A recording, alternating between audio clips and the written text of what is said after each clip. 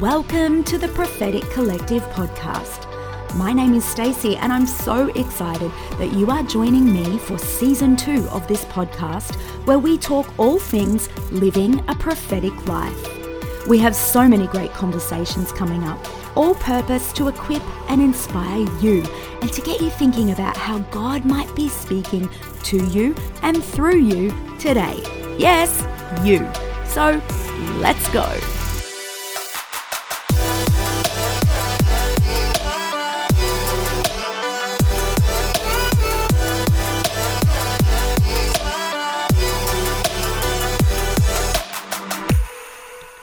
Welcome to the Prophetic Collective Podcast Season 2. To kick off this brand new season, we are going on an 11-episode journey where we answer one of life's most defining questions. What is worship to you? Is it slow songs during a church service? Is it only for people who can sing? What if worship was more than a song and more than an experience within the four walls of the church? What if there was more to worship even than what we have experienced so far? What if we could unlock the fullness of worship and see it transform our everyday lives? These are the questions that Stacey tackles in her first book, Worship Is. These are also the questions we will tackle in this collection. And available to you today as valued listeners of the Prophetic Collective is a very special offer. Head to staceyhelia.com and purchase your very own copy of Worship Is using the code Prophetic Collective, all in caps, and you will get free express postage. Also available to podcast listeners is a free workbook that you can complete as you join in this Worship Is collection. Designed to be used with both the book and podcast collection, you can download your free copy at staceyhelia.com under the free resources tab. Well, hi everybody and welcome back. So as we continue in this series or collection, you will know by now that we're following on the journey of captioning what worship is. I've posed the question to you, what is worship to you? We're looking at scripture for what worship is. I'm sharing what worship's been in my life. My friends are sharing what it is in their life. Most importantly, we are looking at what we see in the pages of the Bible. And for those who are following along in the book, today we're tackling chapter 2. Now, I want to mention here that the foundation of why we're looking at worship in such detail on this podcast called The Prophetic Collective, which is all about living a prophetic life, is this. You cannot live a prophetic life if we do not first live a life laid down in worship to Jesus. Let me say that again. We cannot live a prophetic life if we do not first live a life laid down in worship to Jesus. We have to remember we're called to live all of our lives as an act of worship. So this collection isn't just for musicians and singers. In fact, I feel like the church gets really ripped off when we think of worship only as the songs. It is so much more than that. This is for every believer, but this collection, focusing on worship, is actually especially important for those who want to grow in the prophetic. I love to say it this way. Don't chase the gift, because the prophetic is a gift. Chase the gift giver. In other words, prioritize intimacy. A lifestyle of worship before you chase the prophetic life. The prophetic life, I believe, will take care of itself and be a natural result of your intimacy with Jesus if you choose to simply love and serve God with all of our hearts, our soul, and our mind as our number one priority. You see, when we live in intimacy with Jesus, we hear his voice all the time, and the prophetic is hearing God's voice, receiving revelation from heaven, and then reporting it here on earth. We can't live a prophetic life without living in intimacy, without laying our lives down in worship. Now, when it came to writing this book, I actually sat down with a blank page, a blank piece of paper, and in the middle, I wrote the words, worship is. That's what I felt like the Lord told me to title the book. And then I just began to brainstorm and just mind map out what worship was to me. And one of the very first responses or captions that I wrote, thinking back over my life and thinking through scripture, was worship is a weapon. Worship is a weapon for every believer. And I have seen time and time again in both my life, as I have led corporate worship, as I've journeyed life with my friends and with my family, even as I read scripture, that worship is one of the most underrated and underutilized spiritual weapons that we have been provided as believers. And often this is because we believe the lie, the subtle accusation, the manipulation of the enemy that if you can't sing or you can't play an instrument, you can't pick up this weapon. Or even the subtle manipulation or distortion of the enemy that worship is just a song. Worship is your life biblically. And this is a weapon that is available to every single believer. You know, in 2017, I had the absolute privilege of going to India. And I took with me a team of creatives. I took musicians, photographers, dancers, singers, and I also got to take my 14-year-old son, Noah. Now, at the final stages of this trip, we got to spend the day. We were out in a very remote area of India, and we were visiting a children's home. It is one of the most incredible places and things I've ever seen, ministries I've seen in my life. And I have so much respect for the Australian lady who actually used to be the bank manager of our church, who went to India once, and then God laid this dream on her heart to establish this children's school and home. And so we got to go and visit it, and to take my 14-year-old son there was just so incredible. So I want you to imagine with me Meryl Streep in the movie Out of Africa, right? She's like cruising around Africa in the back of a Land Cruiser. Well, replace Meryl Streep with me. Here I was, like windswept hair. Okay, that might be an exaggeration. I was a mess by the end of 2 weeks in India, a red hot mess actually. Sitting in the back of the Land Cruiser, and we were taken around for several hours by the team to tour villages in the local area where our church had actually sunk some water wells, where the team would often visit. They do medical checks. They also open what are called literacy centres in the villages. And they place teachers in those villages who operate out of these literacy centres and teach the children to read and write. Now, we were the guests of honor at a particular village this day amongst coffee plantations. It was incredible, right? You could see these coffee plants everywhere. I was like, why is it that I cannot get a good coffee here, but there are coffee plantations all around me? But hey, I digress. Back to the story. So we're the guests of honor at this village this day for the opening of a brand new literacy center. Let me give you a visual picture of what these literacy centres look like. They are a concrete slab on the ground with a tin roof above it, and on the back of it they have a tiny room where the teacher lives and sleeps on the floor, and then they teach underneath this tin roof right there amongst the coffee plantations at the back of the village, which also has a water well at the front that has been sunk by this same team called Jacob's Well. It is truly incredible. So we roll up to this village. Here I am, Meryl Streep in the back, hair flying out the windows, loving life, and my son by my side. And the lady that I mentioned who started this ministry leans over and says to me, now, I should warn you, last time we were here, we were actually chased out by some of the villagers holding guns in their hands. But don't stress, everything's going to be okay, going to be fine. We've resolved everything since then, and they're happy that we're here to open the literacy centre. Now, that's not quite what you want to hear as you enter a village, but I was so keen to see what God was doing that I kind of swallowed my fear and off we went. So the opening of this literacy centre looked like these special grass mats being laid out on either side underneath the shelter. One side where all the men sat, and then the other side where all the women and the children sat, and they were facing one another. Then at the front of the shelter were special grass mats for the starter of this beautiful ministry. Her name is Joan, myself, and my son Noah. We were sitting in the place of honour. So we sit down for this grand opening when all of a sudden, out of the coffee plantation, trees and bushes, we hear this voice.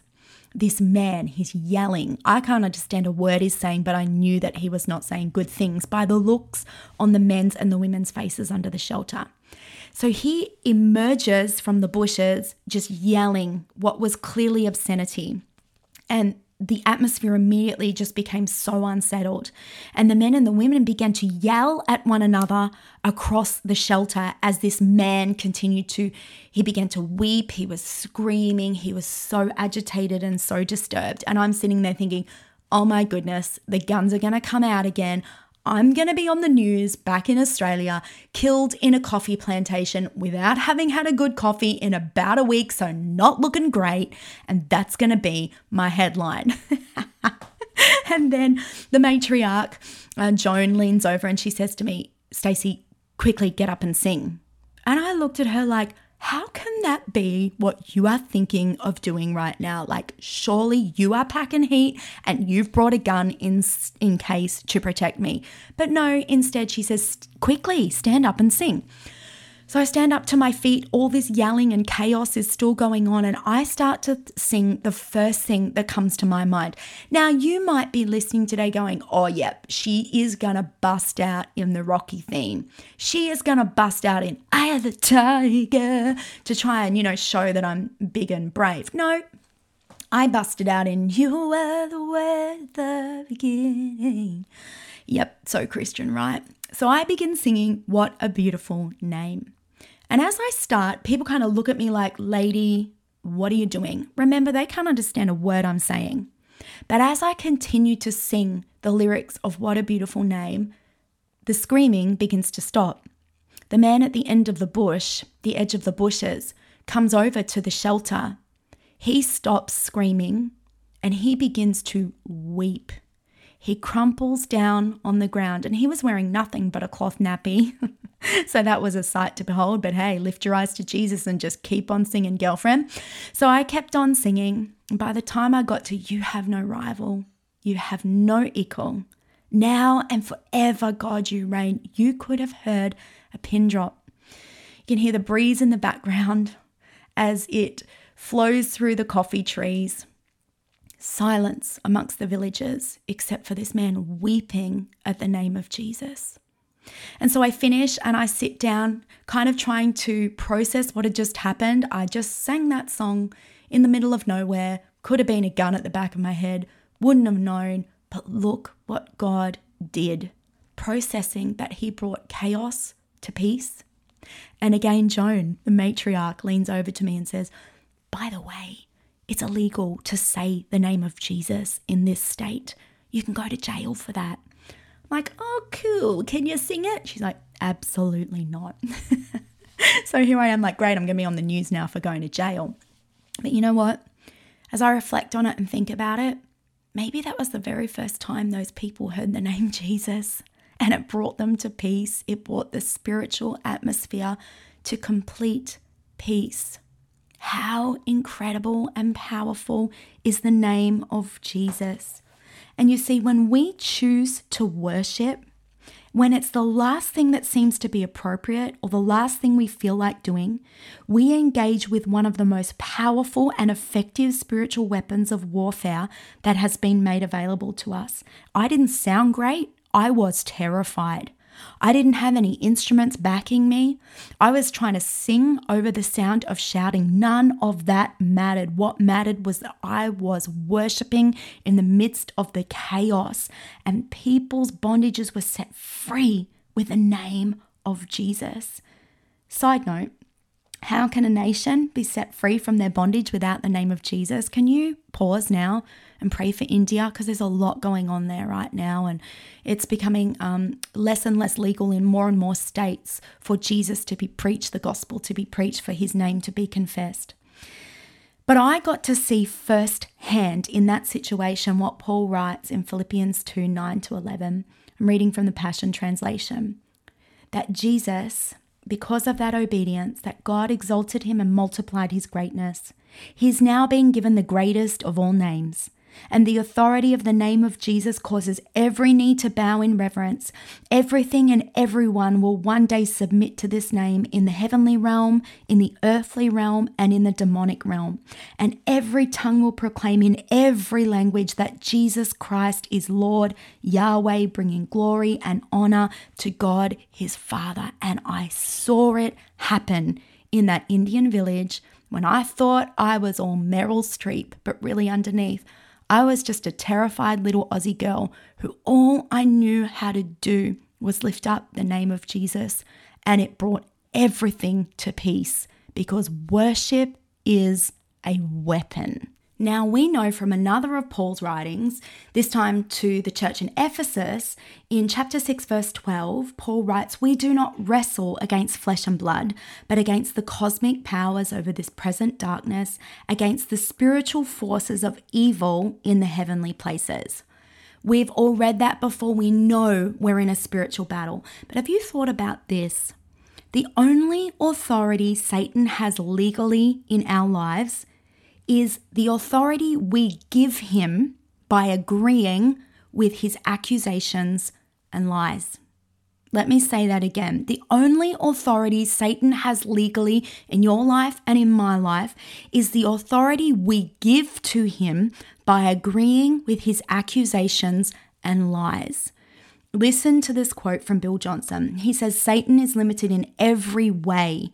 God gave him his gifts and abilities at his own creation. There has never been a battle between God and Satan. The entire realm of darkness could be forever wiped out with a word. But God chose to defeat him through those made in his own likeness, those who would worship by choice." When you are in the midst of a battle in your life and you worship by choice, you overcome the enemy.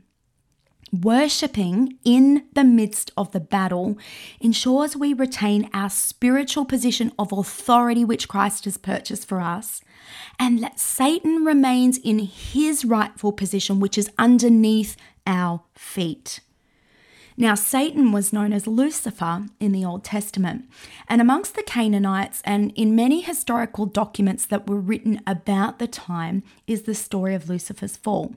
Now, we understand it to be covered in Isaiah 14:12, but it actually takes researching documents around Scripture to understand what is alluded to in Scripture in all its fullness. Now, Lucifer was the morning star that attempted to rise high above the clouds and to establish himself on the mountain where the gods assembled. And his dream was to be the highest God, the most exalted God, to become the ruler of the world. And so God had to deal with Satan. And so Bible tells us that he cast Satan out of heaven. Now, Jesus himself testified to this in Luke 10:18 when he said, "I saw Satan fall like lightning from heaven." And this was also revealed to John on the island of Patmos in Revelation 12:19. John describes what he saw in a vision, that the dragon or the serpent was thrown down. Now, isn't it interesting to note that Satan wanted for himself that which belongs to God alone? Our worship. And you and I have been involved in the spiritual war for our worship since that moment. You see, Satan's entire role description, his delegation is to steal, kill, and destroy. You can read that in John 10. He can't do anything outside of that. All he can do, his nature, is to steal, kill, and destroy. And if he can deceive us into believing that worship's just for church, that worship's just for the great singers, that it's just for the musicians, just for the emotional, the expressive people, he can deceive us into believing that one of the greatest weapons you and I have is not important. He can get us to lay our weapon down. Do you know that you may be facing a wall or a war in your life right now that can only be won by worship? Pause and think about that for a moment. What if you're not seeing the desired result in your life because you're using the wrong weapon? Again, using this weapon is not contingent on how well you sing. I surely didn't sing well that day. But that you respond in faith to the war that we are all in, by declaring the goodness of God and his faithfulness despite what your eyes may see in the natural. Let's think for a moment about King Jehoshaphat in Scripture. In 2 Chronicles 20, we get a glimpse into the character of this king who was a brilliant worshipper, but maybe not in the way that we would think. Let's look at it together. So we've got this king and we're getting a glimpse into his character because he was faced with a war against several invading nations, not just one, several. And the men approached Jehoshaphat to tell him of the incoming invasion. And the word actually describes to us that he was afraid. And what he did with his fear was he set his face to seek the Lord, and he proclaimed a fast for all of Judah. So here we find a man, a king, with huge responsibilities. He was facing one of the biggest challenges of his reign. And his response to the fear he felt was to seek the face of the Lord. He didn't hang his head and agree with accusation, fear, and doubt. He didn't get amongst the fear of his advisors. Instead, he set his face to the Lord. And as the people of Judah, they gathered together at Solomon's temple and they entered a corporate fast. This was their worship response. And Jehoshaphat didn't begin by saying, okay, we're all here now, we're all fasting, flip, we are in big trouble here. Instead, what he did was he worshipped. He understood that once he got himself in the presence of God, he would be reminded of his headship and his fears wouldn't stand a chance. So he literally exemplified for us Psalm 100 verse 3, which says to enter his gates with thanksgiving and enter his courts with praise. He began to list out and to remember God's faithfulness and to exalt him over the reality that was staring him down. Now, we visited in our very first foundational introductory episode of Worship is Biblical, that the Old Testament word halal means to praise. And it's the act of listing and celebrating the positive attributes or actions of God. Well, this is exactly what Jehoshaphat did. Here he has several nations coming against him. He gathers the people, sets his face to God even though he felt fearful, and he begins to list out and celebrate the positive attributes or actions of God. Then, when he had built this atmosphere of faith, he began to petition. And he says this in 2 Chronicles 20:12. We do not know what to do, but our eyes are on you. And this little statement set Jehoshaphat up for a miracle that God was about to perform on his behalf. You see, in the same way, when our situation is screaming at us to fix our eyes on what is happening in the natural, the breakthrough is set in motion when we fix our eyes on Jesus, the author and perfecter of our faith, using the weapon of praise. And so here in an atmosphere with all the people gathered, an atmosphere charged with faith as he engaged in halal, the prophetic guidance comes. The prophetic guidance that Jehoshaphat was seeking. And the prophet comes and says, stand firm, hold your position, and see the salvation of the Lord on your behalf. And once he receives that prophetic message, Jehoshaphat worships again. He bowed his head with his face to the ground, and all Judah and the inhabitants of Jerusalem fell down before the Lord, worshipping the Lord. And then the word says in verse 19 of 2 Chronicles 20, the Levites of the Kohathites and Korahites stood up to praise the Lord, the God of Israel, with a very loud voice. And so here we see another definition we talked about in Worship Was Biblical, hawa, which is to bow down in worship, reverence, and respect. So here they are, fearful, invading nations, several coming towards them. They set their face to God. They list out his attributes, his faithfulness. The prophetic word comes in the atmosphere of faith, and their response to the prophetic is not to panic, not to fear about what they're going to have to do, but to bow down in worship. And this atmosphere went from glory to glory because the most skilled and excellent worship band of the day, the Levites, got up and began to lead the congregation in praise. And you see, when we choose to do this, when we're facing the biggest battle of our lives, the same thing happens that happened in this biblical story. God will begin moving powerfully in our lives and the miracle gets set in motion because God just can't resist that kind of worship. And so as I read this passage, I ask some questions. How did they manage this kind of outrageous faith in the midst of the largest battle they'd ever faced? I actually suspect, just like you and I, like me in India, they did it scared at first.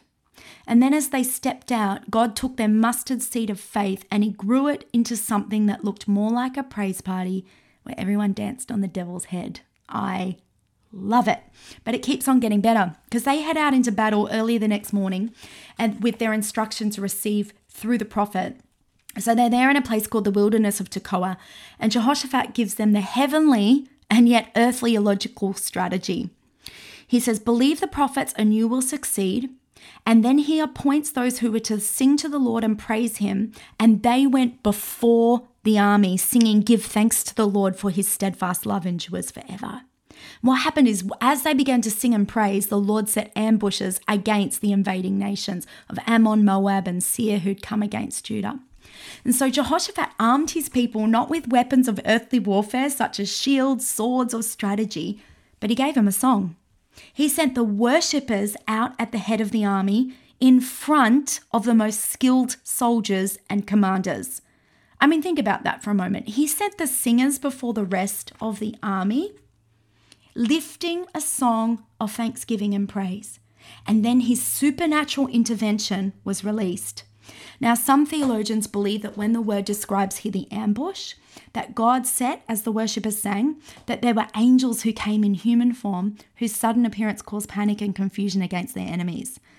Others believe that amongst these multiple tribes and nations that were coming against the Lord's chosen, jealousies and animosities sprung up, which led them to turn on one another.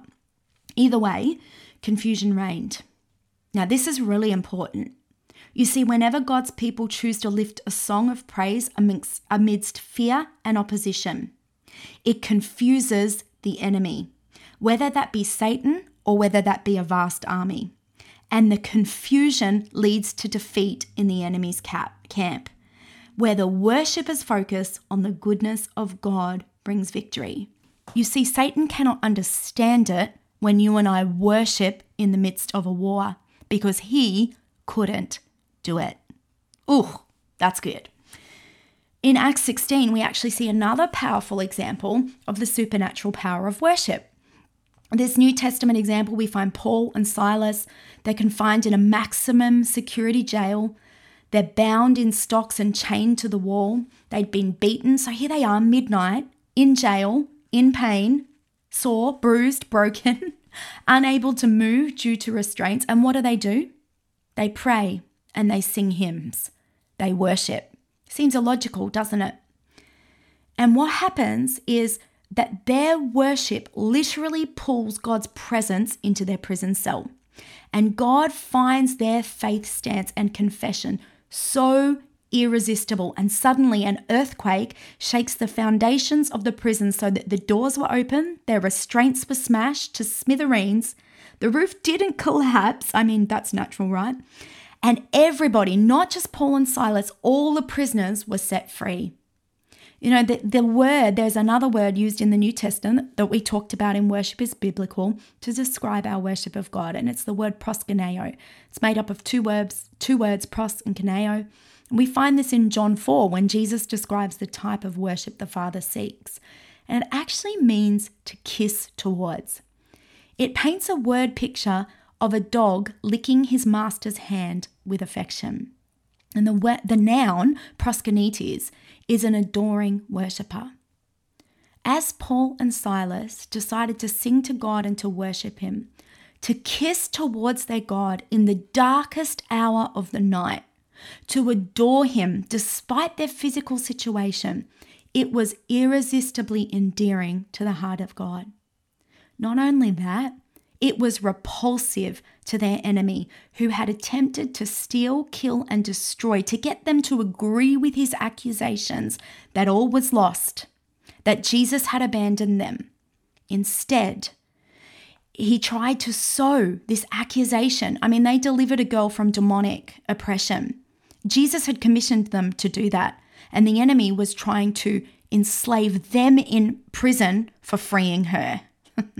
And so here, Satan had to witness them not blaming God, not agreeing with his accusations, but lifting their faces to kiss towards their Savior. I love it. One more final biblical example. There's a reason that the barren woman, who was a metaphor for the desolate and uninhabited city of Zion, was commanded to sing. Famous passage, Isaiah 54, 1-2, where it says, "Sing, O barren woman who did not bear. Break forth into singing and cry aloud, you who have not been in labor. For the children of the desolate one will be more than the children of her who is married, says the Lord. Enlarge the place of your tent. Let the curtains of your habitations be stretched out. Do not hold back. Lengthen your cords and strengthen your stakes." I want you to notice here that in verse 2, the barren woman is commanded metaphorically to add on an extra room in her home that is achingly empty. Here she is. She's got no children, and God's saying, put another room in your house. God had promised his people that salvation and restoration would come to them. How did they make room for this victory in their lives and hearts? He said, sing, barren woman. Singing, worshiping is the key to your breakthrough. You see, we've looked at 3 biblical examples. I've given you an example from my life.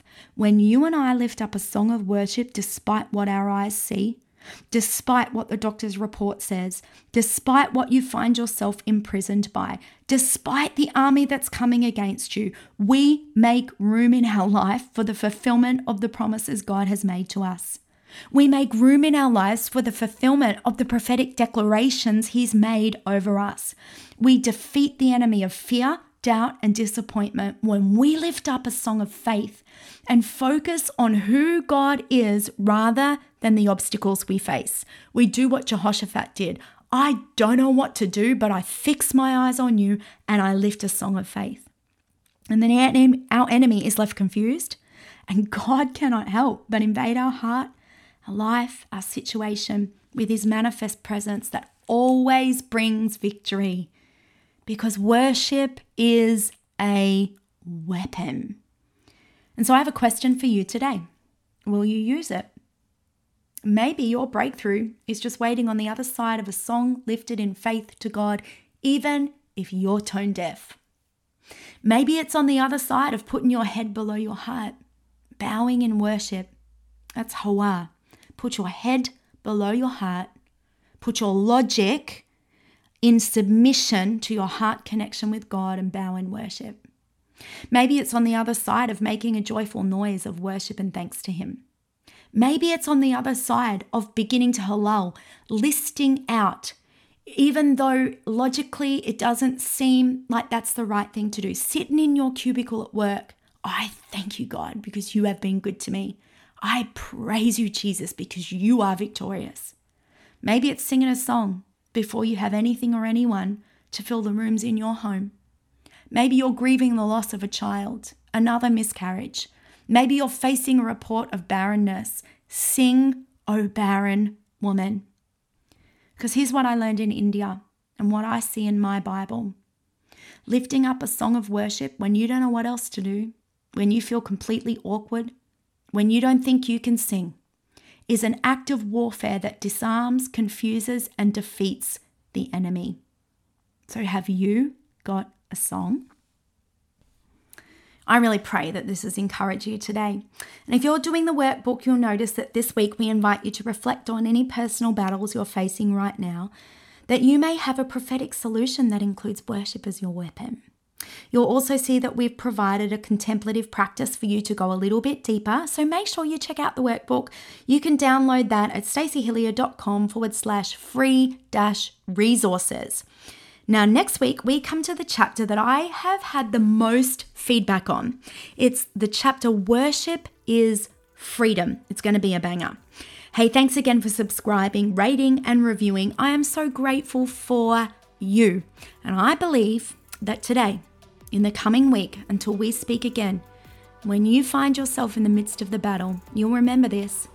You'll lift your praise, you'll lift your halal. Maybe you'll bow, put your logic below your heart, make a connection with your lover, Jesus, an intimate connection. And you will see breakthrough in your life. The enemy will flee because he cannot get your agreement, and you will defeat him. That's it from me today, and I cannot wait to join you next week. Bye.